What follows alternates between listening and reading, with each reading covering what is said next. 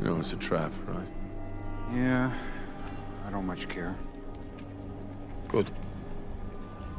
Just as long as we're all in agreement.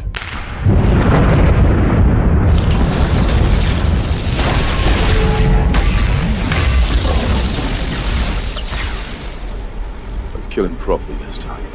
Okay, welcome back to the Other Side Podcast. And I'm your host, Kyle P., the guy in the chair. Rich Quick is off, and also Tom Foolery is off. And even Sheldon is doing something else. So today we're going to touch base on Talentless Nana. I think I did a take before, and I said tasteless. I said, no, this is not going to work. I can't even edit this out. It's too much. So Talentless Nana. So let me read the synopsis off of my anime list. And this will be short, sweet, but it has spoilers. So if you're interested in watching this anime and you don't want any in-depth details, then you might want to, get along in the series enough and then come back to this. Okay, so 50 years ago, horrific creatures dubbed as the enemies of humanity suddenly appeared around the world. To combat these threats, teenagers gifted with supernatural abilities called talents, such as pyrokinesis and time travel, hone their powers at an academy on a secluded island. So before I go on, all that is matches up to what I've been seeing. So these talents, it reminds me of like a My Hero Academia setting, except they're secluded and they are very rare. So their quirks or powers are pretty extreme on a devastating level. Like they can level cities and stuff like that. So they're sent to this island, secluded. The big picture is that they're not going to get off this island. I guess they just get knocked off here and there. So that's where Nana comes in. We do have this one guy, so let me continue this synopsis. And I know I'm going to butcher his name, so I'll just try his last name. Nikajima, however, is quite different from the others on the island. He has no talent. With many talented teenagers around him, Nano is often a target for bullying.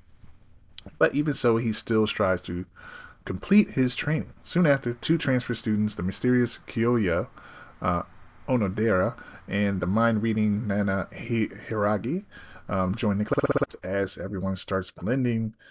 As comrades in arms, mysterious disappearances begin to threaten the class' entire foundation. And that really pretty much sums up what I've been seeing. So, it's like a little correction here. The one guy, Nikajima, or Nano, or if I said that right, he does have a talent, and his talent is to, is something like, I can't think of one of the characters on My Hero Academia. Oh, he's like a racer. He blocks out other people's talents. So that's pretty cool, and it's a talent. He just doesn't have anything like on the offensive or anything like that, but it's a good defensive technique. Just to bring everybody down to the same level. So he ends up missing. He's like one of the main ones that ends up missing. And of course, it's called Talentless Nana.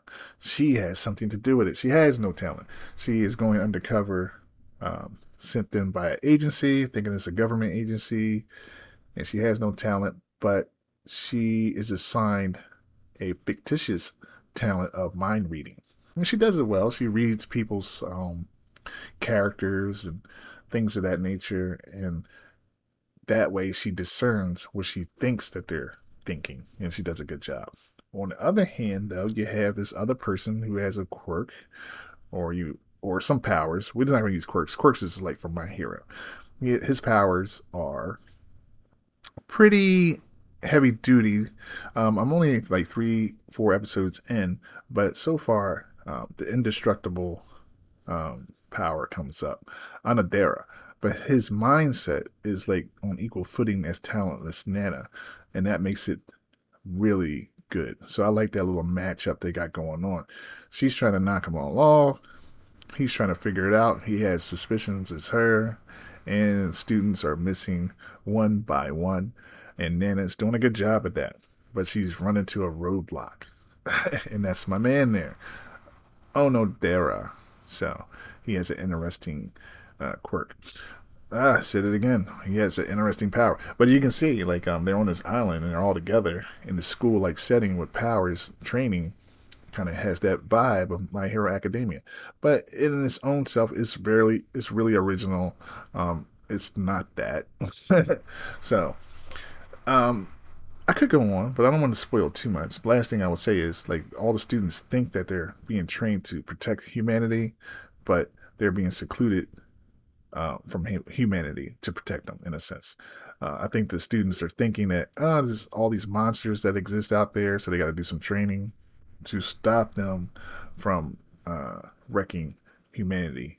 So anyway, the score rating on my anime list is 7.36. I tend to agree with that. I think that's a good score. It's definitely worth watching. It'd be like a little dark anime, a little twist and turns with a little sprinkle of mystery. I like that. Not much filler. I hadn't seen any filler at all. I mean, that's a bonus also. And it's pretty cool. So give Talentless Nana a try. I think it's worth it. And that'll do it. My rant has been completed. So definitely I will be covering some more anime topics. Um, yeah. So share this podcast wherever you listen to your podcast, and hopefully you will subscribe to this one.